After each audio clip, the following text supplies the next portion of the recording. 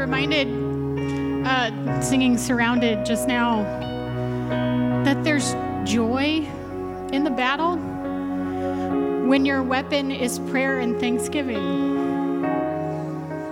So I don't know if you need a weapon today because you've got a battle, but prayer and thanksgiving, they are there for you. You want to fight back today. Prayer and thanksgiving. Thanks for that, you guys. You can clap for them. That's cool. Hi, my name is Sarah Haas. I am the creative director here. And on a Sunday, that means that I stand at the back and I talk to all the people. And they push all the buttons and then make all the things go. Essentially what we do. And I just wanted to take a minute to recognize the tech crew. Joel's going to put up a slide. These are all the people that have served every Sunday since March to bring you a service online and in the room. And this doesn't happen without them. And I am so incredibly grateful for all of them. They will never know how incredibly grateful I am for them. And it is a privilege to be with them every Sunday. And I'm overwhelmed and just completely blown away every time by their generosity and how they bring their talent and their time. And I just wanted to take the opportunity to say thank you to them.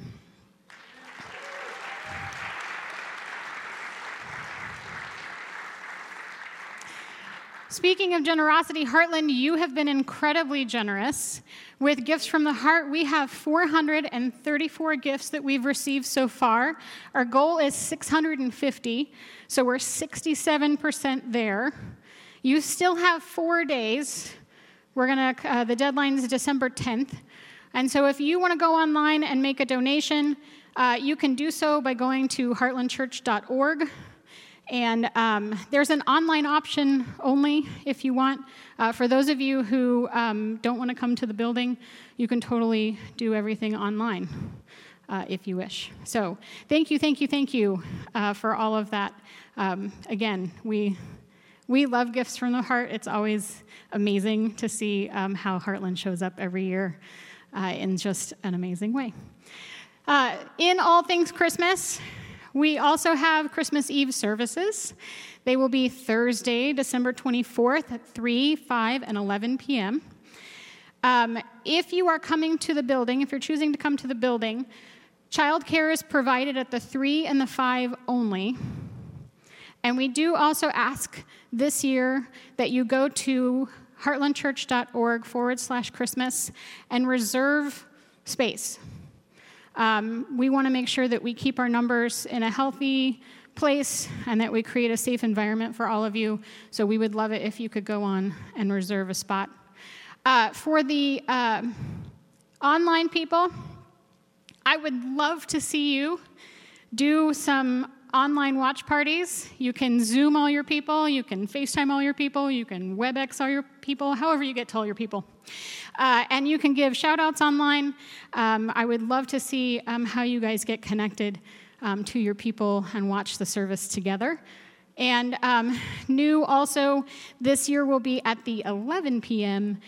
We will be streaming the 11 p.m., which we've never done before. And for those of you who will still be wrapping presents. Just me.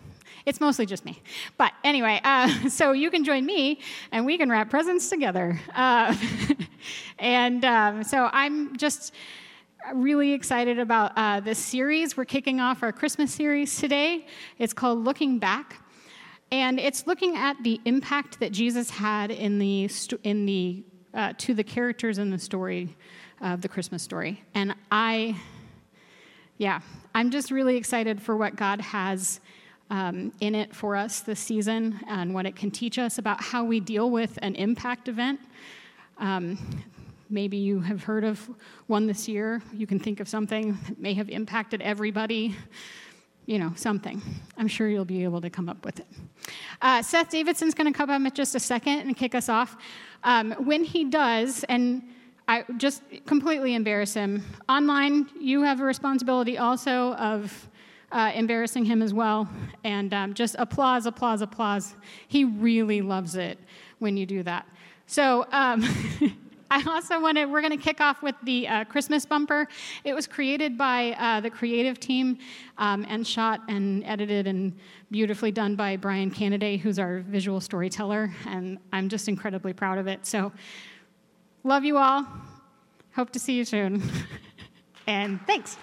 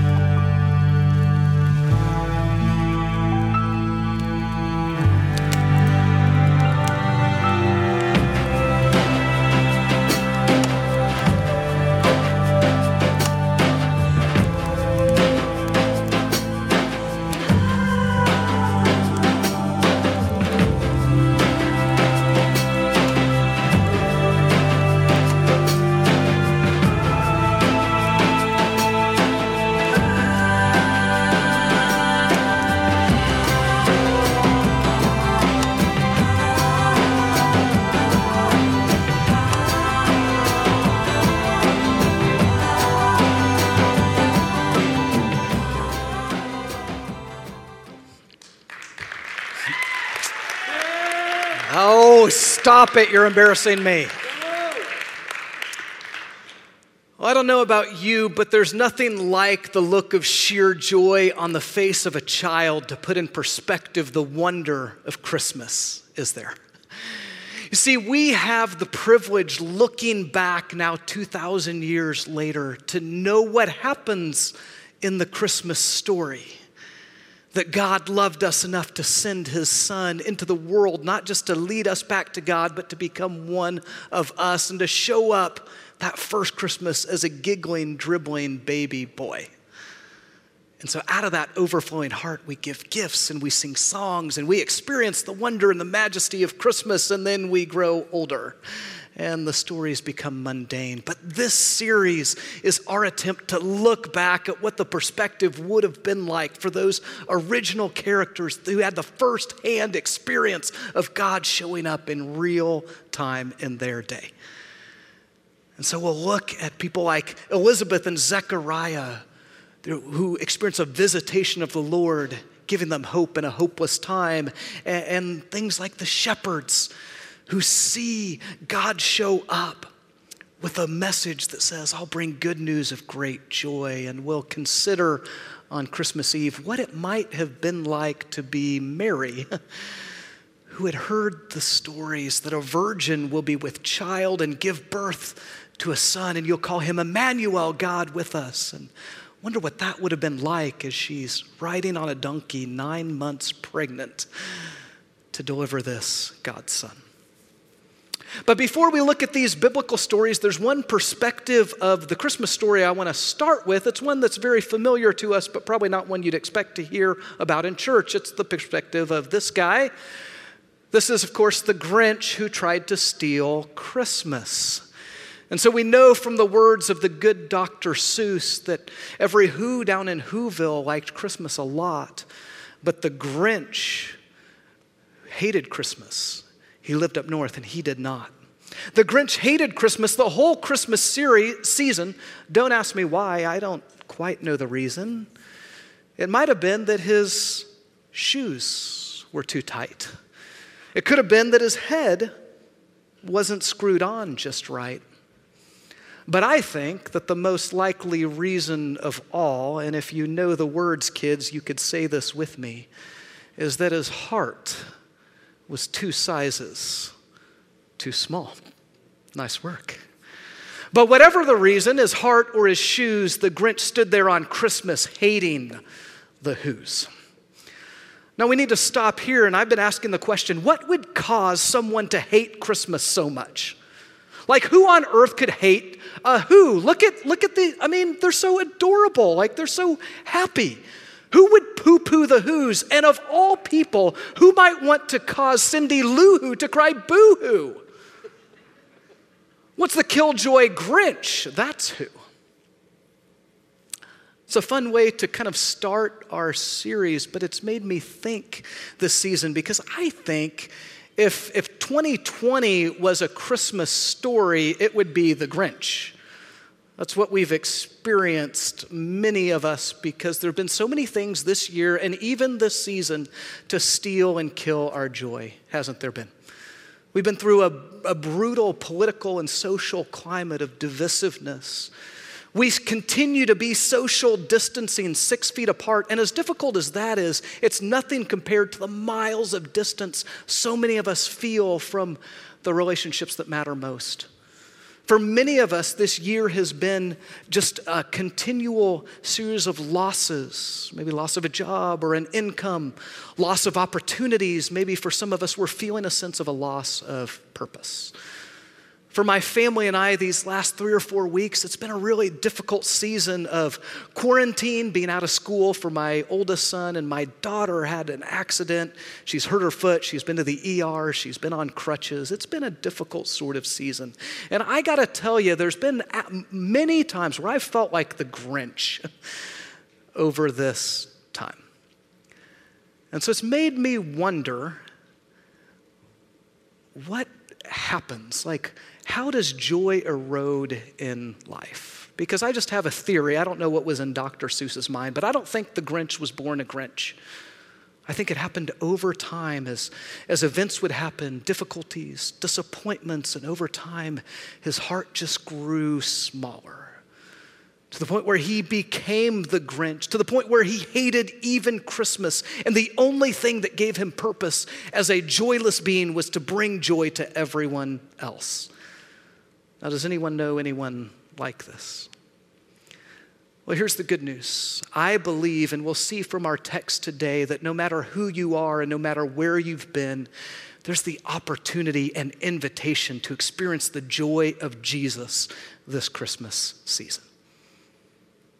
And so we'll look at Matthew 2, and we're going to begin by looking at an actual real-life Grinch character that we find in evil King Herod.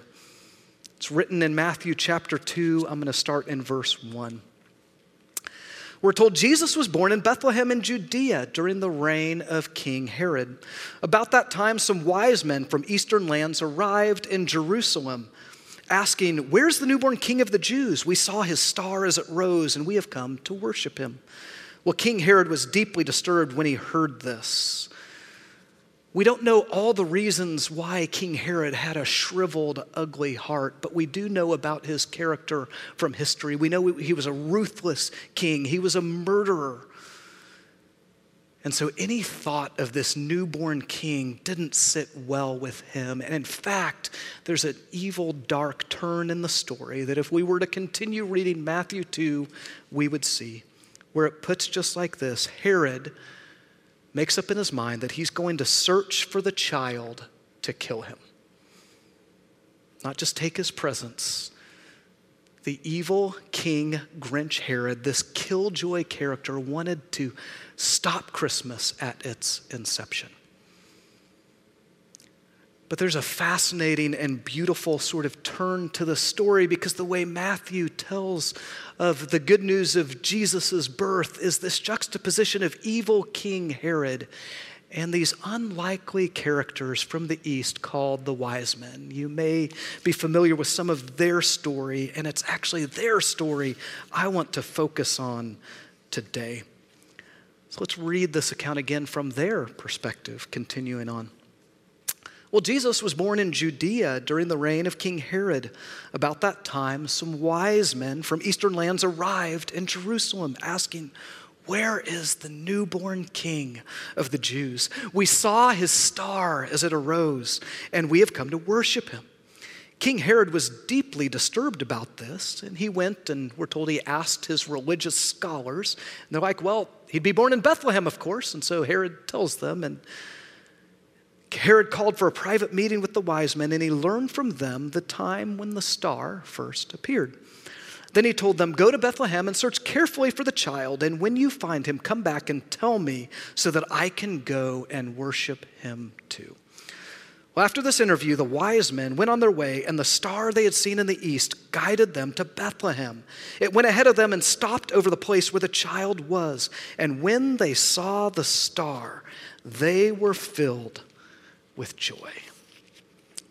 It's fascinating and it's beautiful. See, what we might have expected is when the newborn King of the Jews came, that Herod would be the one at the front, the processional, welcoming him in as the savior of God's people. But in fact, he was the Grinch who tried to kill Christmas.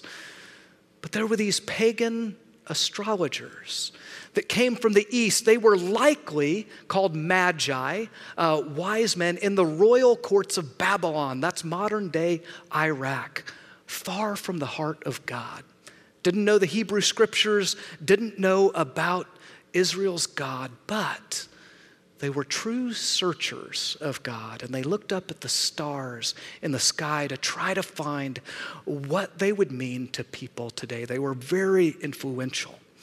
So we don't know a ton about these obscure figures, nor do we know much about that star that caught their attention in the night sky, or the natural events behind the supernatural phenomenon of this star. There are some theories. There are some who think that the star, or this series of stars, were comets that look like stars, bright stars in the sky. That's possible. There are others, I was intrigued by this studying this week, who described it as, let me get the words right, a triple conjunction.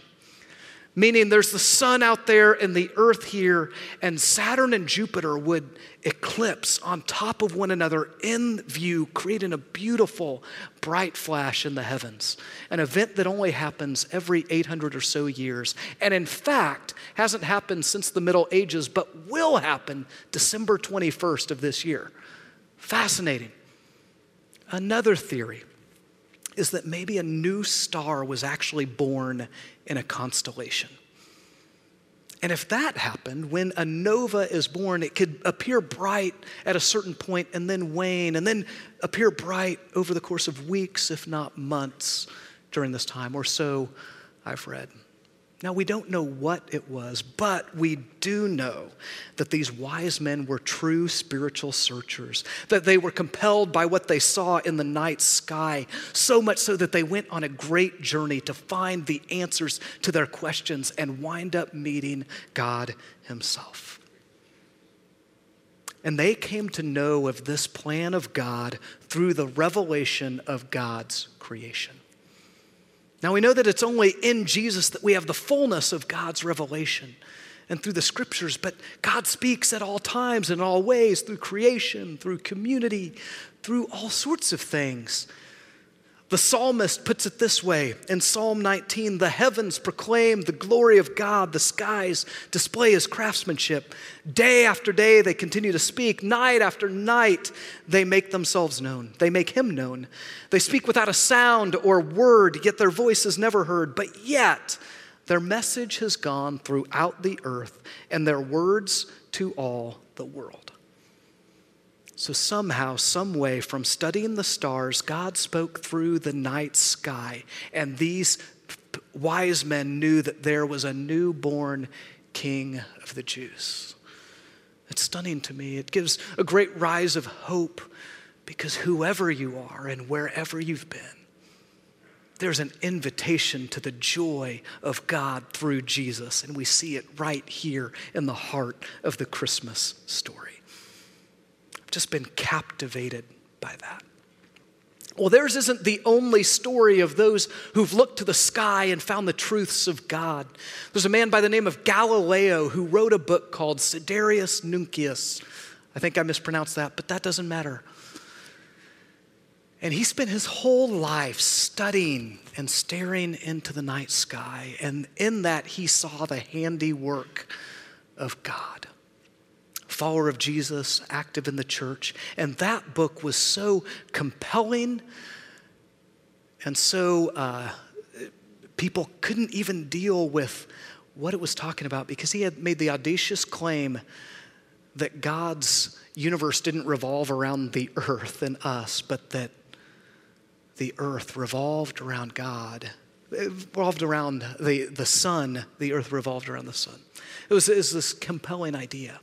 But it was his heart of faith looking to the sky that helped him understand these truths and through them to understand God. And in that book, he says, all truths are easy to understand once they are discovered. The point is to discover them. Isn't that a beautiful little phrase? His book, it means starry messenger. That's what the title is called.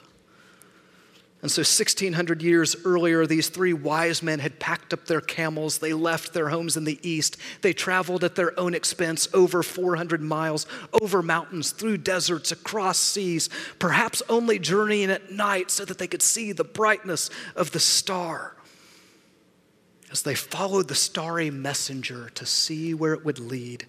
And they finally arrived in Israel. And of course, they went to Jerusalem, to the temple, because that's where a king would be born and live. But they didn't find him there. They were told to go to Bethlehem. And where did they find this newborn king? Born to peasant children in a stable. God's son, Emmanuel, God with us. And here's how he concludes. When they saw the star, they were filled with joy. They entered the house and saw the child with his mother, and they bowed down and worshiped him. Then they opened their treasure chests and gave him gifts of gold, frankincense, and myrrh. And when it was time to leave, they returned to their own country by another route, for God had warned them in a dream not to return to Herod. I take encouragement. Hope and peace and joy rise within me encountering the story because it speaks to us that whoever you are and wherever you've been, the message of Jesus, the joy of the season is accessible to you, and God will turn over heaven and earth to reveal that. I believe that at all times, but particularly during this season. So as we begin our series, I want us to focus on the wise men's perspective and ask God to be cultivating that in us individually and collectively as a church today. Because in their perspective, I believe we can experience the joy of Jesus this Christmas. 3 things they were, and 3 things you and I could be inspired by their story. First is this, for you and for me, that we would be a searcher of God. Wherever you are, whatever you're experiencing, can you re-up your desire to search and follow God in whatever way you see fit? I don't know if you're here and you've been a follower of Jesus for a long time, or if you're still exploring the claims of Jesus. Continue to search for God. I don't know if you're at an exciting point in your life where you're feeling forsaken. Don't give up the search. Whether it feels like a journey, the desert, or a high mountaintop, continue to search for God. Second thing that they did, they were bringers of gifts. They didn't just stop at the Amico on the way into Bethlehem to give a gift to the king. They brought it 400 some miles. We're in a season of giving gifts, and that's appropriate, and we should be doing that. But as you're searching God, have eyes open for the people in your life that he'd put in front of you and bring them gifts. Carry them in your heart. Think, pray, reflect, give a timely sense of that gift. And I believe that as you're searching God and seeking to bring gifts to those around you, you'll discover the joy of the season, which I believe is rooted in the person of Jesus. See, again, I don't think you and I are born to be like the Grinch, to be joyless, nor do I think we're born just inherently having that sense of joy. I think it's cultivated over time. I also think there are times in your life where it's just too much. You can't always choose joy. But as you're doing the work of trying to seek God, of trying to love those around you, I do believe that God will show up, and there will be times and moments where you will discover, like the wise men, the joy of Jesus. Joy in whatever season you're in. So I've been experiencing this sort of joy through, of all things, my kids and my daughter Stella in particular and her group of friends during this season. As I think you heard, or as I shared at the beginning, this has been a challenging time for the Davidson family. Drew home from school quarantining. Stella, about 3 weeks ago, she was doing a one-handed cartwheel because of course you do that when you're 7, and she hit a glass table, huge cuts in her foot, 14 stitches, a fracture. And so that was the first of 3 trips to the ER or hospital. And her poor foot just wasn't healing correctly. We were trying to figure that out. That's been our last 3 or 4 weeks. And finally, on Friday, she was able to get in and have a surgery, and that went really well. But clearly that's been difficult for Stella and for our family. But if you would ask me what my highlight has been over the last 3 weeks, the thing I've said over and over is Stella's resilient spirit in the midst of this challenging time.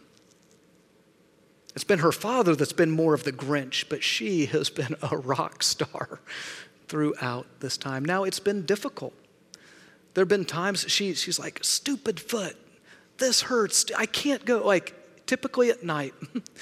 And she cries and we console her. But each morning she wakes up, she's a go-getter, she's on her crutches, she's doing all the things. And she's humming and singing as she goes. And so I've been seeing in her these marks of joy. I've been seeing her searching for God during this time. So with Drew not being able to go to school, Holly or I have been driving Stella by herself, and we always try to pray with our kids before we drop them off, and it goes as well as it does with your kids, believe me. But this particular week, she has wanted to pray, and she's prayed each day, God, will you bless everyone in the world, which is awesome. And she's been asking for snow. And as a father and as a pastor, and I looked at the forecast and I didn't see any snow, I encouraged her on Tuesday, I wouldn't pray that, or if you do, just know it'll come sometime in the next few months. Well, what happened on Wednesday? It may not have snowed in your part of Kansas City, but it snowed in ours. This beautiful prayer of my daughter that God saw fit in that moment to answer. She was just authentically searching for God. She's been the recipient of many bringing her gifts. Yes, thoughtful cards and treats, but giving the gift of themselves, coming to sit with her. She's got this great group of friends. And through her story, because each time she went to the 2 ER visits and then the hospital, she was given a little stuffed animal. And so her friend Livia Vile, who's 11, thought that's incredible to give to children who are suffering. And she has a little business that's doing quite well called Crafty Girl. She sells wood things that she's made on Etsy. And so she had the idea, I'd love to give up to $500 to Children's Mercy to fund gifts like this and supplies for kids as they're recovering. And she could have just written a check, but instead, she carried that in her heart and she posted, hey, I'd love to give up to $500 if you will match that. She could have just given it, but she's carried it in her heart and allowed others, including my family, to participate. I've seen these children searching for God and being bringers of gifts. And as they're doing it, they're discovering joy. And most significantly, at least from my perspective, is I'm discovering the joy of Jesus through the most unlikely of circumstances. Through crutches and an injured foot. Through the beautiful community of 7th grade girls. Through the love of family and friends and neighbors. Through the tender care and compassion of her brother. Through the way that God works through relationships. She shouldn't have been able to get in with this surgeon this week, but within 48 hours she was able to because of a network of relationships, and I believe God's sovereignty. And the same God that saw fit to cause that star to be seen in the east was so kind to just let it snow on Wednesday. Not everywhere in Kansas City, but over our house and Stella's school. Whoever you are and wherever you've been, you have a God who saw fit to leave heaven to come to earth to search you out. And because he did, no matter where you are, you can experience, like I have, the joy of Jesus, no matter the circumstances this season. So that's our hope and our prayer for you, for me, for us this Christmas season, that we would experience the joy, the hope, the peace, the life of Jesus. So will you search for God? Will you be a bringer of gifts to give others? And I believe that as you do, you'll discover the joy of Jesus, and you and I can be his hands and feet to share that joy with the world. Are we in? Can we do this? Let's do it. Well, in lieu of a prayer, let me just offer this blessing to us this Christmas season. May the Lord bless you and keep you. May he make his face to shine upon you. May the Lord be gracious to you and give you his hope and joy and peace. We pray this in Jesus' name. Amen. Amen.